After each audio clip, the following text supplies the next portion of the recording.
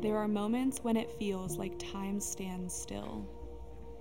But when those moments turn into days, months, years, we start to wonder if life will ever begin again. It is written that there is a time for everything and a season for every activity under the sun. Now is the time.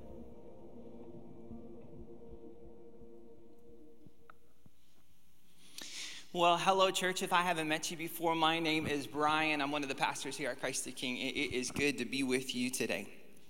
And so to get started, if you are in the room today, I want you to turn to your neighbor and say, it's good to see you. You know, we might not be ready for handshakes yet, but we can still greet one another as humans. And now here's what I want you to do right now. All right, guys, no loitering here. We're actually going to move forward.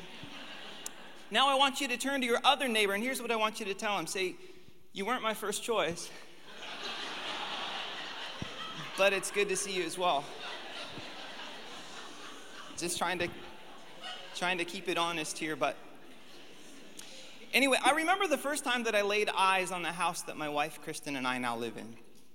It was this beautiful day, and I remember driving up, and it was the ugliest house ever. It was blue and pink, but that's beside the point. It had this cute little front yard. We went inside. We were like, this house has got good bones. Like, this has a simple floor plan. Like, I can work with this. And then we worked into the backyard, and we saw that there was this little porch with a nice little view, and then there was a koi pond. And on the far side of the koi pond, there was this small row of bamboo that separated our yard from the street.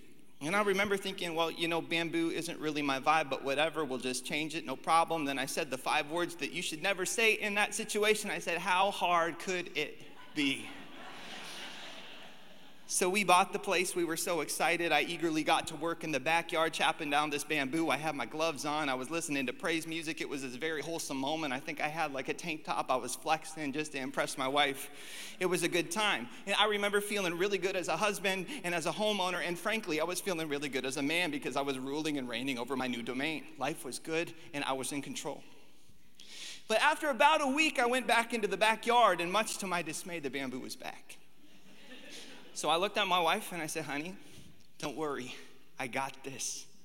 And I put on my gloves and chopped it down. I wasn't afraid of a fight. This was no big deal. I can do all things through Christ who strengthens me. Philippians 4:13, I had a verse for it. It's no problem. But another week went by and I went out back again and it was still there. And now in the words of Michael Jordan, things were getting personal.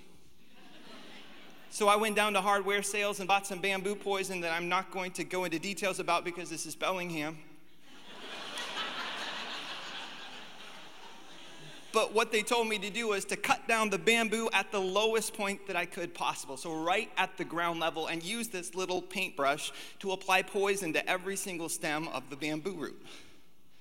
So every day this next week, I was out there, I was cutting bamboo down stem by stem, and then I was putting poison on it root by root, thinking that this would be the end of the story. How many of you guys have any experience with bamboo, just for morbid curiosity? So you know that this was not the end of the story. This stupid plant kept coming back and back and back no matter what I did. I'm pretty sure the poison just made it stronger. I started cutting the stuff out of the ground with a Sawzall, but it broke my Sawzall because I'm pretty sure bamboo roots are demonic. And all of a sudden, this fun little yard project wasn't very fun anymore. And I got so desperate, I started cussing at the bamboo because I heard about this study where people talk to plants and how they talk to them and the things that they said affected the way that they grow. So I was out there berating it and cutting it down with my words in a hope that this would change the trajectory of my summer, but it never did. And I wish I had pictures to show, but as a rule of thumb, we never take pictures of our backyard because 1, it's embarrassing, and 2, it's a reminder of my failure as a man. And I wish I had a happy ending to this story, friends. I really do, but it's 5 years later, and the bamboo is still very much alive and well. It's like the cat that came back the very next day. No matter what I do to it, it just doesn't seem to die. And maybe you've got something like that in your life that you can relate. And I share this with you today because I think it's the perfect microcosm for life. So oftentimes, life ends up being so much harder than we think it's going to be on the front end. If you've ever been married, you know that marriage is way harder than you think it's going to be on day one. And even in friendships are harder to sustain than you think that they're going to be on the front end. And work is harder than you think it's going to be when you get into your job. But here's what I want to talk to you about today. The fact that life is hard isn't actually the problem. The problem is that we spend most of our lives trying to avoid the hard parts instead of facing them.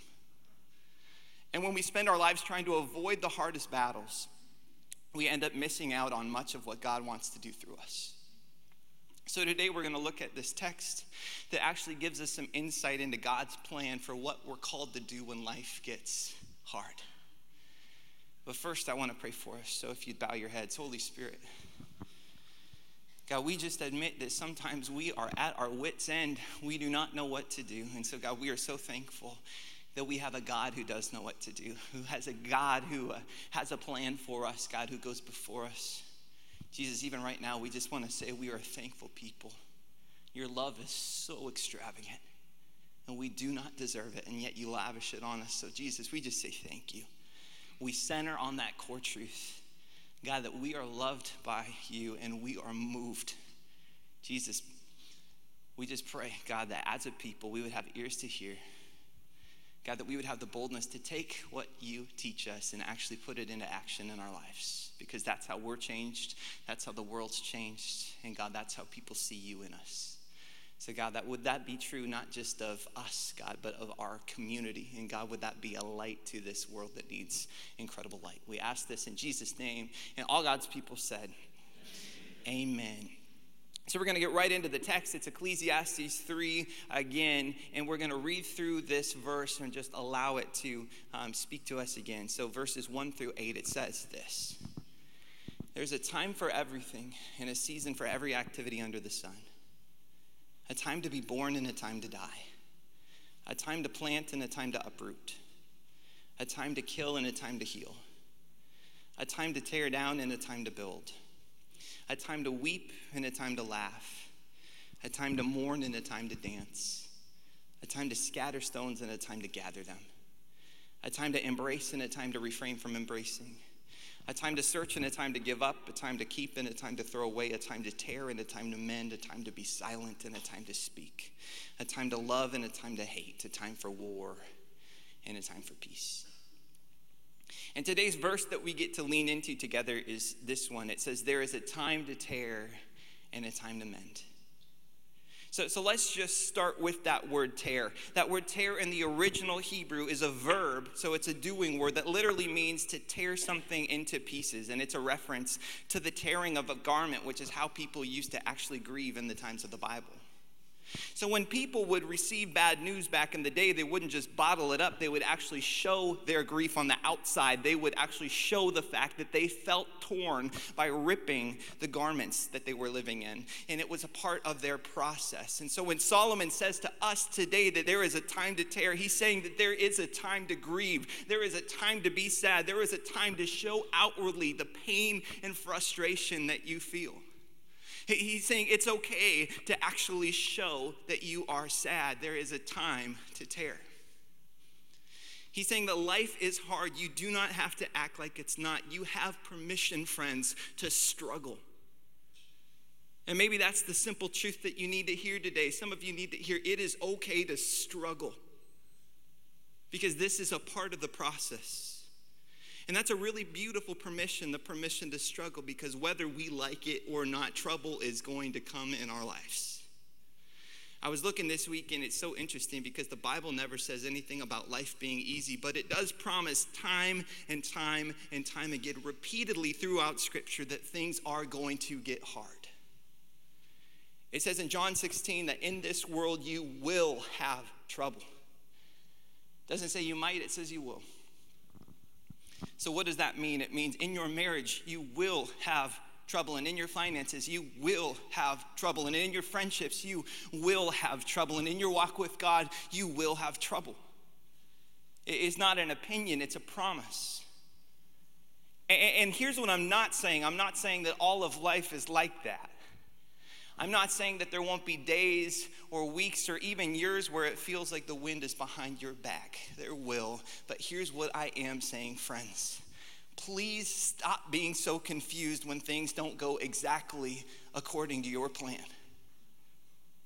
Stop being so confused when things don't go according to your plan, your being the main word there, because we're actually called to seek after a bigger, grander, more beautiful, more holistic, and more rooted plan, the plan of God instead of ours.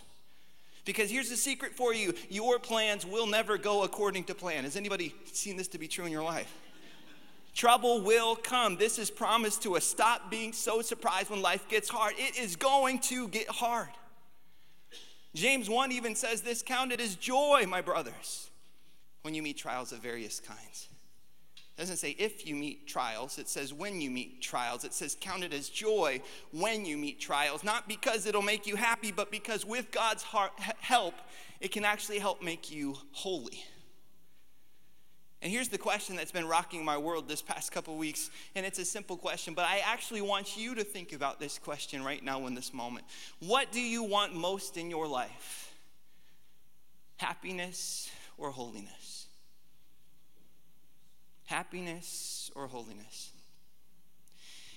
And it's a little bit harder than you think because it's one of these questions that has an answer that you know is probably right, and then there's the answer that's actually probably true in your life.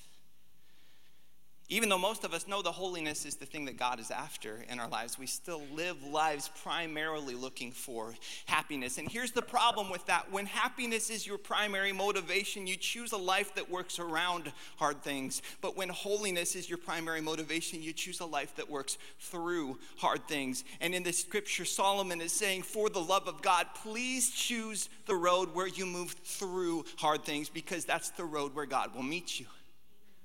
That is where God is, not in the avoiding, but in the facing that which is true, and that which is hard, and that which is tearing your heart.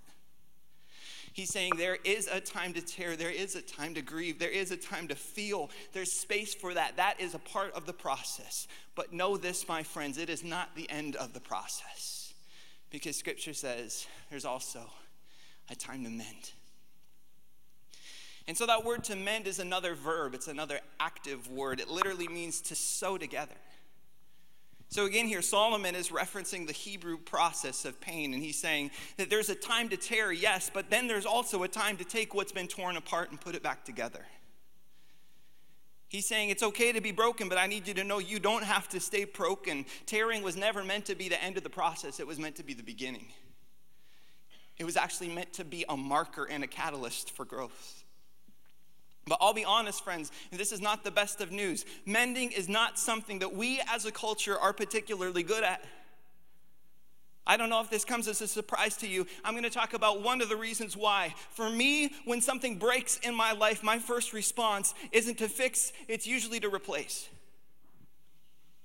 And I don't just think it's me. I think this is a cultural norm. I'll just give you a quick example. Last week was Amazon Prime Day. Anybody else buy a bunch of stuff they didn't really need because the deal was just too good? Okay, just me? Awesome, cool. Leaving me hanging up here, that's okay. Let me tell you my story about Amazon Prime Day. I ended up buying a new set of knives because my old set of knives was dull. If you want to know how lazy I am, there you go. But here's the thing, it was $14.99, it was a killer deal, I regret nothing, but here's what I want you to notice. Isn't it interesting that my first response to having dull knives isn't to mend or sharpen the old ones, it's to buy new ones? More than ever, our response as a culture when something tears isn't to mend, it's actually to throw away. Because we live in what's called a disposable culture where things and even people have become expendable. And I was talking to Grant about it this week, and he was reminding me that that's not how things were when this was written. In the original context, when people would tear their clothes, it's not like they could just go and buy new ones. Like, that's not how this worked. They didn't have a Target. There was no 2-day free shipping for artisan robes. They kind of had what they had.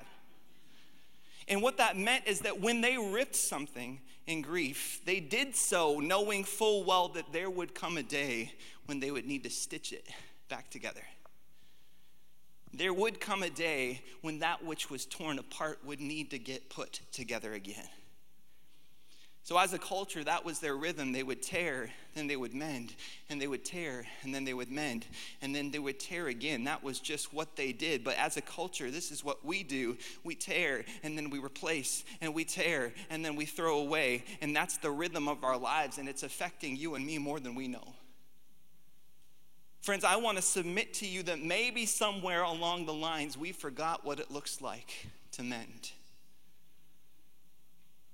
I was thinking, I wonder how we would treat our things if we knew that the second that they broke, we actually were responsible for fixing them. And I would say more importantly, I wonder how we would treat one another if we knew that we had to mend things when things broke down. Is it okay if we talk about real life for just 1 second? Because here's the reality. We live in a moment of history where when people don't meet our expectations, instead of finding a way to repair the relationship, we throw them away and find new people who agree with us. When people don't agree with us, we don't work through things, we get new people. And then we wonder why we're lonely. I just want to boldly hold this in front of you and say, maybe some of you are lonely because you have disposable friendships. Maybe some of you are lonely because instead of working through what's broken, you just throw them away. Maybe some of you are lonely because you have a disposable God. When things get hard, instead of leaning in and actually mending that which has been torn, you instead choose to eject and find something new to worship. Friends, I think we've gotten far too comfortable throwing away the things that God wants us to work on. I'll say that again, and I'm going to get 7 amens at least, and then we can move forward. Friends, I think we've gotten far too comfortable throwing away things that God wants us to work on. Because there's a time to tear, yes, but there's also a time to mend. And I felt God putting it on my heart to actually say that if you want strong relationships, you actually have to put in the work. You actually have to go through some stuff together. There is no shortcut. You have to tear and then mend and then tear and then mend and then tear again so that you can actually have a foundation that will last. And if you want a strong faith, it's just as true. You actually have to go through some stuff with God. You have to have a process of tearing and mending and wrestling with God and tearing and mending and leaning back in again, because that is the process through which things are made strong. I'll prove it to you. I don't know if you know this or not, but when you work out, that's actually what you're doing. You're tearing your muscles. How many of you guys know the process? So when you run, when you jump, when you lift weights, that's what you're doing, is you're tearing your muscles. And the way that your body sews those muscles back together is actually the thing that makes them stronger than they were before. You see, this is the process through which muscles are built. But it's not just muscles that are built this way. This is true about our character. This is true about friendships. This is true about our relationship with God. It all gets built through the process of tearing and then mending. And the cool thing about our body is that it does it all subconsciously when it comes to our physical muscles. You don't even have to think about it. But the tricky part is that in every other area of your life, the process of mending is something you have to choose and turn towards and participate in. So your body does this subconsciously, thank God. But in every other area of our life, if we want something to be mended and made stronger, we have to turn towards and engage. Which got me thinking about this story in Matthew 12 where Jesus heals a man with a shriveled hand. And usually when we talk about this story, we're talking about the Sabbath because that's really the backdrop of this moment. You know, there's a bunch of religious people who are trying to get Jesus to heal this man with a shriveled hand because they know that if they can get Jesus to heal on the Sabbath, they can bring charges against him and ultimately get him killed. But Jesus doesn't care about that. Jesus, in the most beautiful way, tells them, you know what? I think you care way too much about rules and not enough about people. And I could do a whole sermon on that, but that's not today's message. Today's message is this. Jesus looks at the man with a shriveled hand, and in verse 13, it says this. He said to the man, stretch out your hand. So he stretched it out, and it was completely restored, just as sound as the other. And that might not sound like much to you, but here's what I need you to see. Friends, it's not that he healed him, it's how he healed them that matters for you and me. You see, Jesus could have reached out his own hand and healed this man without even thinking about it, but that's not what he does. Jesus asked this man to reach out his own hand, and that would be the way that he could actually participate in the healing process for himself. Jesus says, will you actually stretch it out to me? And he doesn't just ask him to stretch anything out, he asks him to stretch out the thing that's broken so that it could be in the presence of the one who can actually heal. So he's saying, will you actually stretch the thing that you might have all these insecurities about, and stretch the thing that you've been guarding and you have walls around? Will you stretch it towards me because I'm the only one who can do anything with it? If you keep it to yourself and wait for a miracle, that's not always going to happen. I'm asking you to actually put it in the open and put it into the presence of the one who can do something. He's saying, will you stretch towards me? Will you participate in this process of healing and mending? And it's only when he stretched his hand toward Jesus that he was healed. You see, I think Jesus is showing us something in this story, that the process of healing isn't passive, it's active. That word to mend is not a noun. It's not something that just happens. It's a verb. It's something you do. It's something we do collectively. It's something we participate in. There is a time to mend, but you need to choose to mend. And choosing to mend doesn't mean that we sit. It means that we desperately seek God and actually stretch what's broken about ourselves and put it into the presence of him so that he can do what only he can do. Amen? Amen. So I got to spend last week up in Alaska with my family, and we had an incredible time adventuring with our kids. I brought a couple photos. The first one here is of my daughter, Addie. And you're asking, what does that have to do with the message? Nothing, actually. But I just thought, I think she looks like Gollum in Lord of the Rings devouring a salmon. It's a waffle with jelly, though. And so now the real picture, please, the next one. This is my family out on a hike. One of the days we decided to go on this hike. It wasn't this one, but this was the better picture, so I decided to do this one instead. But we decided to go on this hike up to a little lake in the mountains. And we were huffing and puffing. I know I was talking to Big Game earlier about tearing the muscles in the gym, but if I'm being completely transparent right now, that's more book knowledge than real-life reality for me. So needless to say, I was working pretty hard to get up this hill, and I had Brooklyn on my back in a backpack, and right in the middle of the hardest part of the hike, this is what she said to me. She looked at me and she said, "Why do we hike?" Followed almost immediately by, "I don't like this." And I'll be honest, in that moment, I wanted to say, well, I don't really like it either, but you don't hear me complaining about it. Like, come on, kid, now is not the time to call into question why we walk up mountains. We're just walking up a mountain. I'm already questioning every step I take. I'm sweaty, I'm hungry, I'm tired, and I'm not really feeling like engaging in a philosophical story about the merits of hiking. This is not what I want to do in this moment. That's what I was feeling, but that's not what I said. What I said was much nicer. I said, well, sweetheart, we hike so that we can make memories with the people that we love. That's the best I could do in the moment. You know, I was just, this is what I got. I was pretty proud of it. I was like, maybe that will satiate her appetite for a response, and I can go back to hyperventilating in peace. But boyfriends, was I wrong? She was not satisfied with this response, so she followed up her first question with arguably her favorite question, which is the single word, why? Curse the day that question ever came into people's brains. But I said, because I was just digging, I was just like, what else do I have for her? I said, well, we hike so that we can see the view from the top. She said, why? He said, well, we hike so that we can see how far we've come. She said, why? So we hike because that's what we chose to do today, sweetheart. She said, why?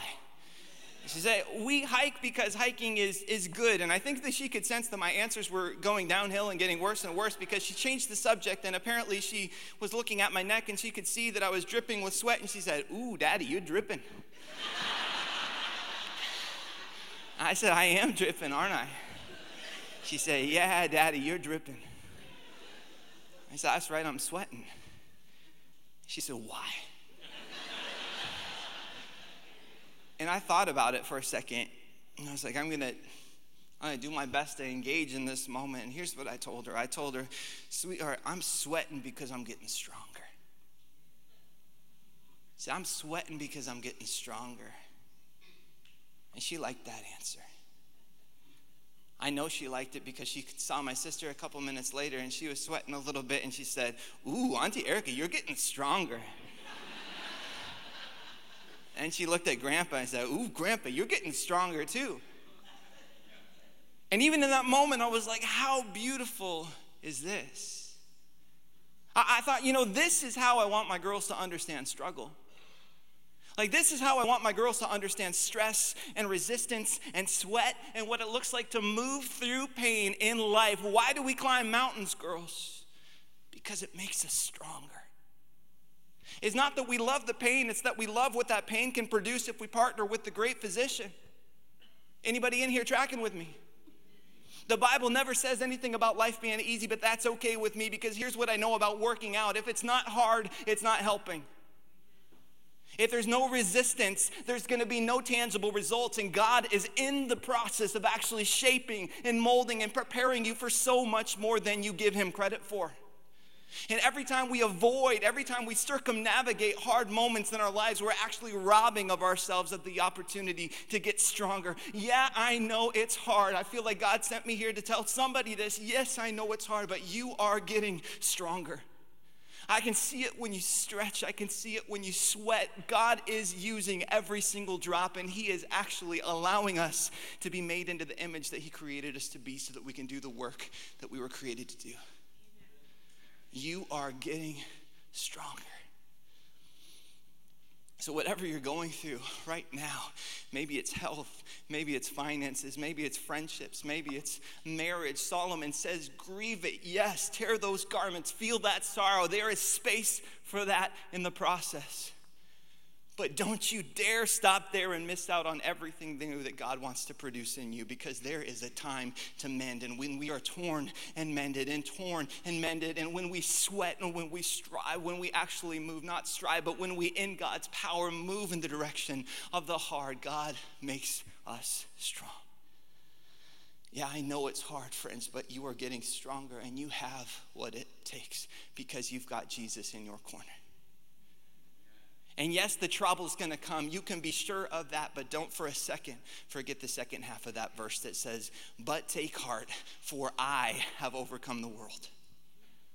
For I have overcome the world. In the middle of the hard, in the middle of the verse that is a promise that life is going to have trials and challenges and difficulties and resistance, he says, take heart, not because you're strong, but because I'm strong. Not because you are good, but because I am so good that I've actually made the decision to be torn so that your relationship with me can be mended. He's not just the God who says through Solomon to tear and mend. He is the one who put this process into existence. And he is saying, will you follow me and be made strong? He was torn for you so that you could be mended with him. And he's saying, now it's time for us to not just be torn, but to be mended and to be made strong. So in a minute, the band is going to come out. And scripture says there is a time to tear. And friends, as we close, that's exactly what we're going to create space to do. So as we close, I want to invite you into a moment where we can actually grieve and feel and ultimately face some of the very real needs in our own community. Because if we're honest, the relationship between the church and the world is one of the things that's been torn. But if each of us can take a step towards the needs of our community, I'm convinced that what was torn can be sewn back together again. And we know that when something is sewn together again, it's made stronger than it's ever been before. So here's what's going to happen as the band plays. I'm simply going to list off 5 needs in our community, and I'm just going to ask you to simply raise your hand if they break your heart. So if you want to close your eyes, you can close your eyes. But I'm just going to read this list. And if it registers, if it connects with you, just raise your hand. Say, yes, that breaks my heart. So, one of the needs in our community is hunger. There are brothers and sisters in this community who are experiencing food insecurity, which means they don't know where their next meal is going to come from and whether it's enough to sustain them. If that breaks your heart, will you raise your hand with me? Another need in our community is the needs of kids and families. There's kids and families in this very community who don't have their basic needs met.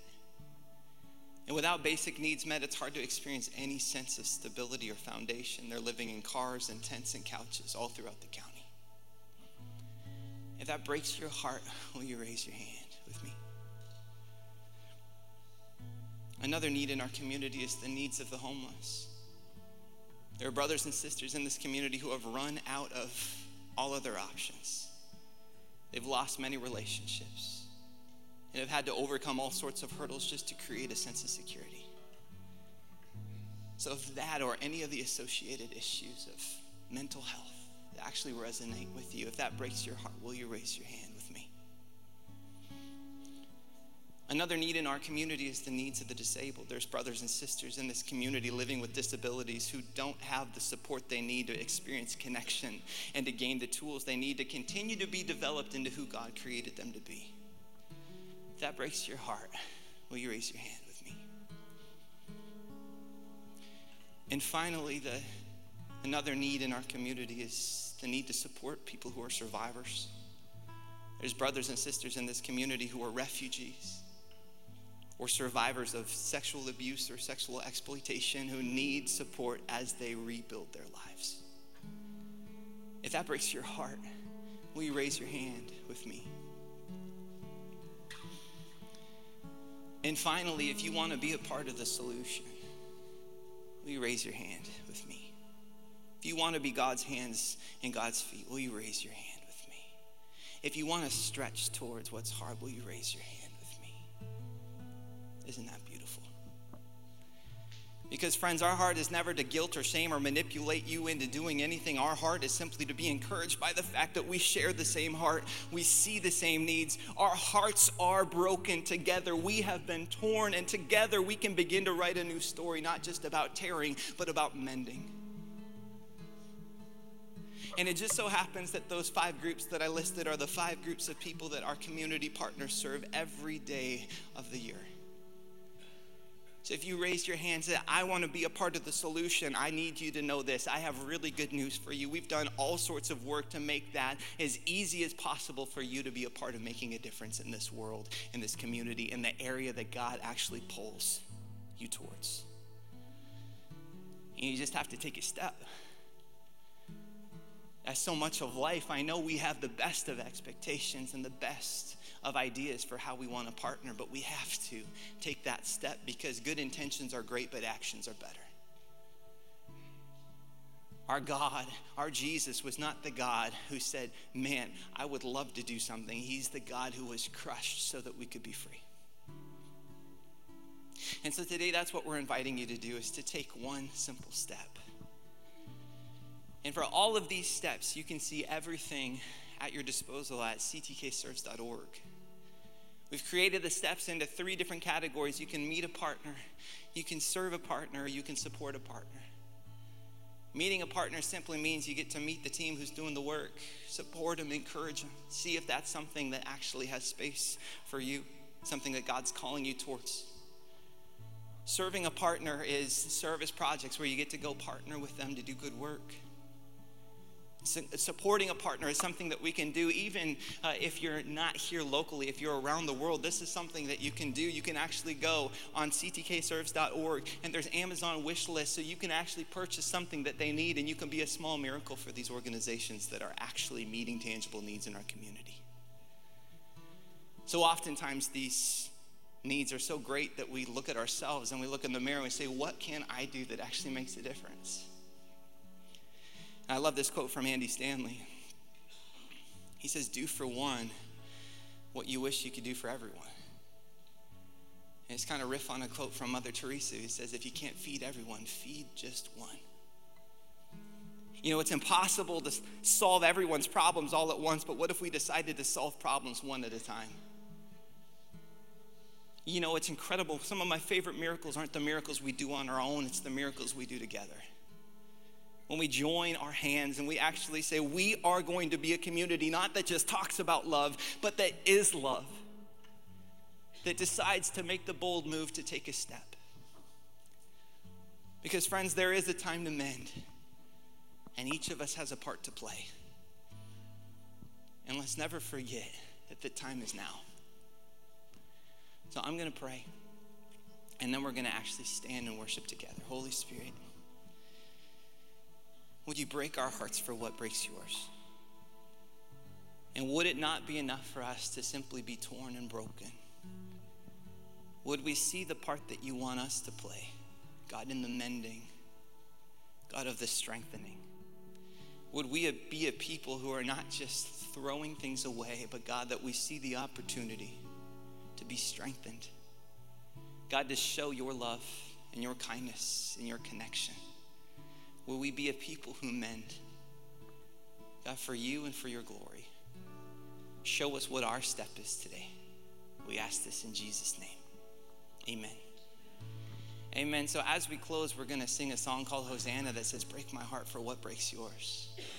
And we're going to continue in this process and ask God, what are you inviting me to do, not tomorrow, but today? And you can go to ctkserves.org and you can find all sorts of opportunities this summer to take one step. Because we can't do everything, but we can sure do something. And all of our somethings together can make some incredible impacts in our community. So let's stand together as we sing. We're going to sing Hosanna as a church and lift up our voice.